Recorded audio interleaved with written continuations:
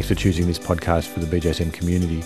And it's a great pleasure to be with Christina Lee, who's a physiotherapist and also a PhD student, and today speaking in the role as a patient who injured her knee quite recently.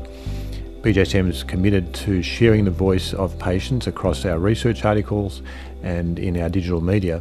And so we'll start that on the podcast with our first one on that topic with Christina Lee from the University of Alberta in Edmonton. Christina, thanks for being in the Vancouver studio today. Thanks for having me. Tell our listeners what happened.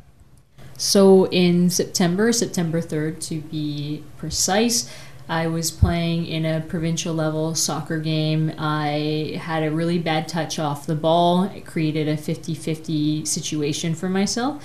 And when I went in for the tackle, I planted on my right leg. It immediately buckled and I'd fallen to the ground. I knew immediately what had happened, having seen so many of ACL patients in clinic. I pretty much just sat up and all my teammates came over to me, asked me if I was okay, and I just said, I'm okay, but I'm pretty sure I've just torn my ACL. I was helped off, and that was the end of it. So that was September 2017, and we're speaking in February of 2018. So you're 5 months or so down the track now. As a patient, what elements of the experience surprised you? I didn't feel the pop at all. It didn't hurt at all either. It felt like my entire shin had dislocated briefly from the rest of my body. A very uneasy feeling that makes me squirm just to think about it to this day. I didn't realize how unsettling that instability feeling was until I experienced it. And what about the first 24 hours post-injury?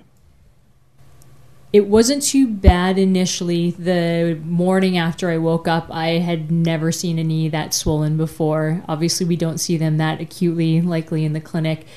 It was really surprising how fast the hemarthrosis set in and how fast my quads function was lost. So there's a lesson there for clinicians to feel confident that an ACL rupture diagnosis can be made in what sounds like the absence of pain. But did pain develop subsequently? No, I would say pain was okay throughout the process. I think I've developed a little bit of patellofemoral related pains because my quads aren't firing as well. I feel like I'm occasionally experiencing some soreness around that kneecap related area. But overall, pain has not really been a barrier. So you're a high-level player in the past, a university soccer player, and you love playing soccer and you're very active. So then the classic decision now is, should you have rehab management or should you have surgery? So how did that decision play out in your mind and who did you consult with?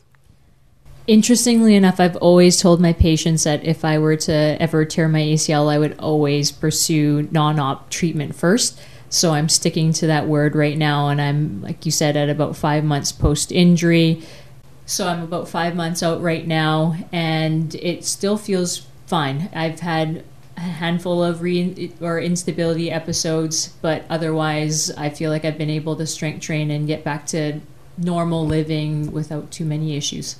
And Christina, you posted that picture of your very swollen knee immediately after the injury on Twitter. You've got a good following at YEG Physio, that's at YEG Physio, and that's the airport code name for Edmonton. But folks can follow your progress on Twitter, so you're sharing this as a story, and congratulations on your work on social media. Let's drill down on those episodes of giving way. What would make you decide to go for surgery or not? It would depend on what I want to get back into in terms of activity. And right now I'm not dead set on being a soccer player again. And I think that my quality of life, my happiness would be fine were I to give up soccer and pursue other activities. I'm also a hockey player, ice hockey player for everybody who's not in Canada, and snowboarder as well. And those are two activities that have been documented as okay to participate with a ACL deficient knee, and I think that's where my train of thought is going, is pursuing non-op for as long as I can. And Christina, sticking with your patient role, you had to make this decision and you'd pre-planned when you talked about this type of episode that you wouldn't have the knee reconstruction immediately. But when you're in that situation as a patient, what were the factors that you took into account, and who did you consult and discuss these things with? So I'm lucky to have two of my closest friends being a physiotherapist and an orthopedic surgeon, and it was interesting to hear their perspectives on it. My surgeon friend was a little bit more leaning towards the reconstruction, the surgery route. I wasn't as keen. The reasons that she brought up were, you can return to soccer that way. You're definitely going to be able to play hockey and to snowboard. If you have kids down the road, then you can play with your kids and not have any issues or worries or concerns about the knee. From my physio colleagues, because I was pretty set on the non-operative route, I feel like they were quite supportive of me pursuing that as an option. And the surgeon was very agreeable to that as well. But it was interesting to see that was kind of the first mind or the first instinctive piece of advice that she'd given me. Her knee-jerk reaction, as it were. And Christina, did you think that being in that patient position of having to make this decision, how did that feel? Do you think that is difficult for patients, especially most of them aren't physios? I think it's very difficult. Being in this perspective, I think everybody at my clinic that had heard I injured my knee, their first question was, so when are you going to have surgery? And it was almost a shock when I told people that, that wasn't something I intended on doing immediately or if ever realistically. And so if I'm getting that, and I work as a physiotherapist at a clinic with sport docs and other physios and other surgeons, then I can't imagine an average patient who has no idea that they can go non-operatively, that why would they even consider that as a route? Everyone's going to ask them when surgery. So that's going to be something that's in their head and lingering in the back of their mind when they're making that decision. So am I hearing you saying that you feel most patients would be hearing the surgical option as the primary option, and there's not a sense of equipoise, to use that term, in the field for patients? Yes, that's what I would be saying. I think as a patient, and I'm lucky enough to obviously have a background and understanding of ACL injuries, but as a patient, I feel like with social media, with other physicians and clinicians that you interact with, surgery is always the forefront discussion that is held with people that recently injured their ACL. That non-operative route is maybe thrown into the mix somewhere down the line, but it might not get as much press and coverage that it deserves. The Frobel study from 2010 is a really good example of how people with the option of delayed surgery ended up doing relatively just as well as those that had that immediate 4-week surgery, immediate surgery following their injury.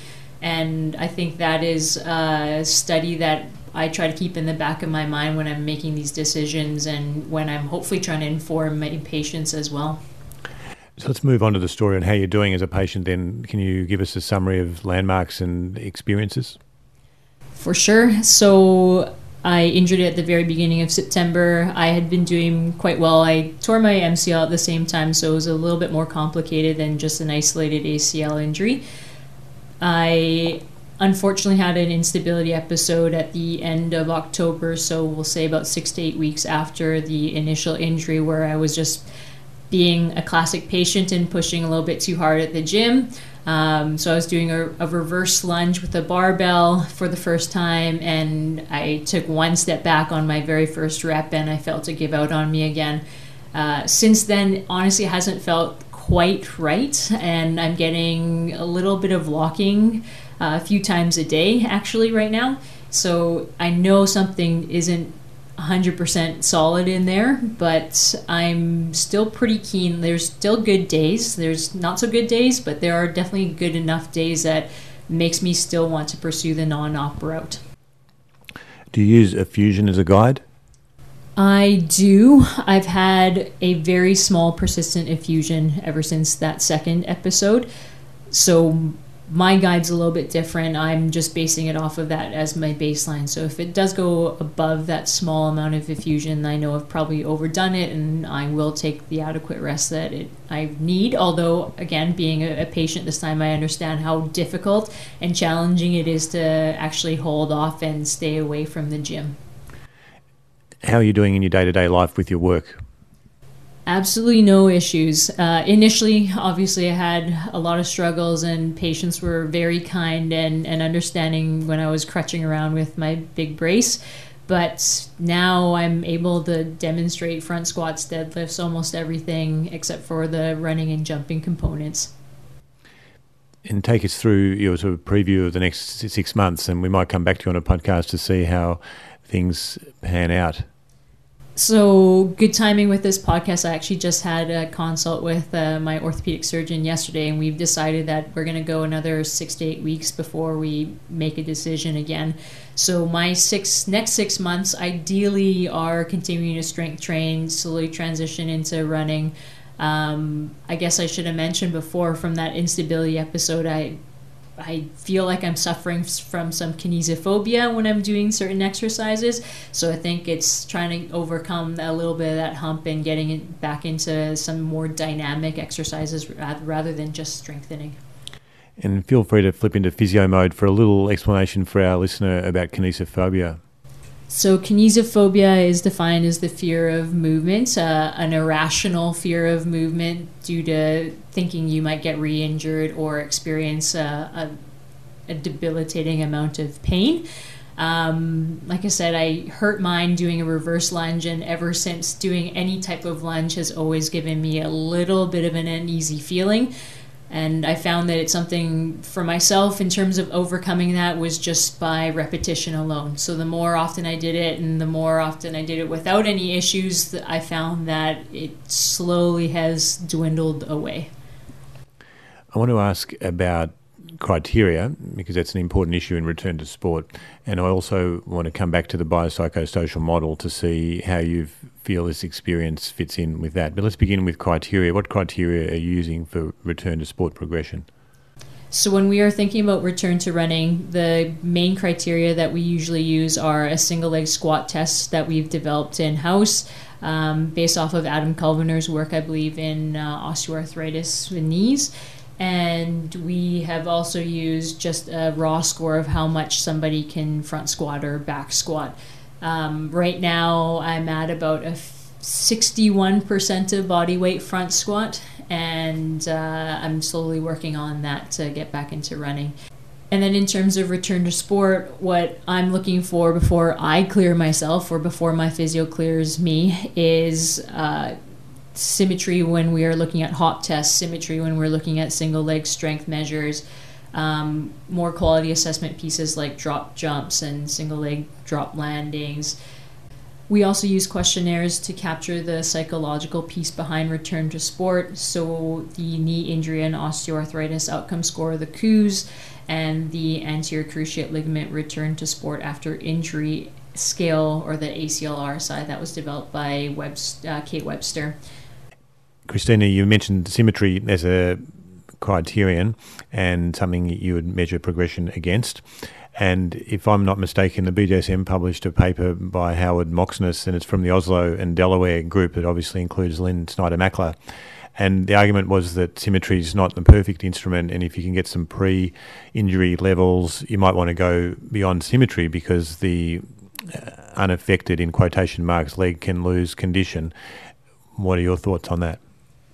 I definitely agree with that. Again, having experienced this injury, I can tell that my left leg is not as strong as it was before, and I injured my right side, so just as a reference there.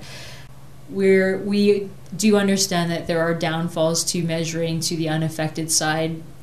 When I just injured it a few days after, we were lucky enough to have access to some equipment and actually measure strength on my left side, my unaffected side, and do a couple hop tests and that sort of thing. So hopefully we have some baseline numbers that are more reliable. Well, thanks, Christine. I think it's terrific insight into your injury, and I know our listener will be wishing you success and will follow this story over time. I want to just finish by talking about return to sport and return to play as a concept. There was a consensus statement that you're very familiar with, led by Claire Ardern and organised by Mario Bazzini with the International Federation of Sports Physiotherapy as a major partner. What are your take-home messages from that return to play consensus statement, and how has it affected your practice as a physio when you're thinking about return to play? I really enjoyed that consensus statement. I think that we focus a lot on the physical needs of a patient, and that was a really good statement that brings in this psychosocial model, so the more psychological part of that model into mind as a clinician dealing with athletes who are returning to sport. And that's why we include those questionnaires when we are clearing somebody to sport, and it's important to have those discussions about what they might be afraid of or tentative with. The second concept that I would take home from that consensus statement that made an impact on my own clinical mindset was that return to sport wasn't necessarily the end of the continuum. That return to performance is something that we're also striving to achieve. And I believe that we are too quick to discharge our athletes or our patients right at the second that they're able to hit the field again or hit the court again, and we don't necessarily follow up with them in terms of do they feel like they're the same athlete they were prior to that ACL injury. Share what you mean by return to sport compared with return to performance, and tell us more. As a clinician, for myself, return to sport means I get to check mark a box that says when my patient is back on the field and is training with his or her team again, that I've done my job. Whereas I would like that patient to come back and say that I feel like I've been playing at the same level, if not ideally better than where I was prior to my injury. I've had a handful of patients tell me that, and the first person who told me that, I kind of flipped a little bit of a switch in my mind to think that's actually what we're going after. We're not just going after back to sport, period. We should be aiming for back to sport and beyond. So we should be aiming for that return to performance, and again, ideally better performance than before they were hurt. Christina, having had this experience as a patient, do you think you're going to talk about these mental issues even more with your patients? And I know you're already rather aware of it in advance. So having had this experience as a patient, I can definitely say that I put a little bit more weight into the psychological part. I want to hear my patients' stories about what they're mindful of, what they're fearful of, what they're confident with, so that I can establish a little bit better of an idea of what we should be targeting in future treatments. So practically, as a clinician, if you're trying to understand more from the patient about their concerns, what instruments do you have to do that? So from my patient experience, what I would say is we should have conversations with our patients a little bit better. Spend a little bit more time just understanding what they're fearful of, what they're confident with. I know for myself, if I never played soccer again, I don't think that would impact my happiness or my long-term satisfaction, my quality of life. But as a clinician prior to this injury, if I had a patient that said, I hurt my knee playing soccer, I don't really want to play soccer anymore, I would have previously deemed myself a failure, or I would have felt like I failed that patient. But now, having lived this experience, to me, playing soccer isn't necessarily the only successful outcome that I'm defining as a final recovery outcome. I'm looking more for those long-term pieces like quality of life, like avoiding osteoarthritis in the future, and just being able to modify activities and live a happy and healthy life. Thanks for those insights, Christine. I think they'll be very interesting and resonate well with our listener. You did allude to Dr. Stephanie Filbay's work in this conversation, and we talked about her before the podcast. What has been her contribution? So I think Steph Filbay has been really great for pioneering quality of life in this ACL population, and it's now an area that's of interest to me in my studies as well. A couple of her big kind of take-home messages, we're looking at things like body weight, subsequent surgeries, and then return to sports, success or failure. She found that those were the three big factors that tied into impacting quality of life many years after initial injury. Thanks so much for sharing that information, Christina, which I'm sure is going to be great food for discussion in clinics all around the world among our many podcast listeners. To all our listeners, thanks a lot for engaging, and please do feel free to make suggestions through the various channels to reach BJSM, and we're hoping you find many useful things on our Facebook page, for example, or through Twitter and our blog, all of which can be very easily accessed through the BJSM app.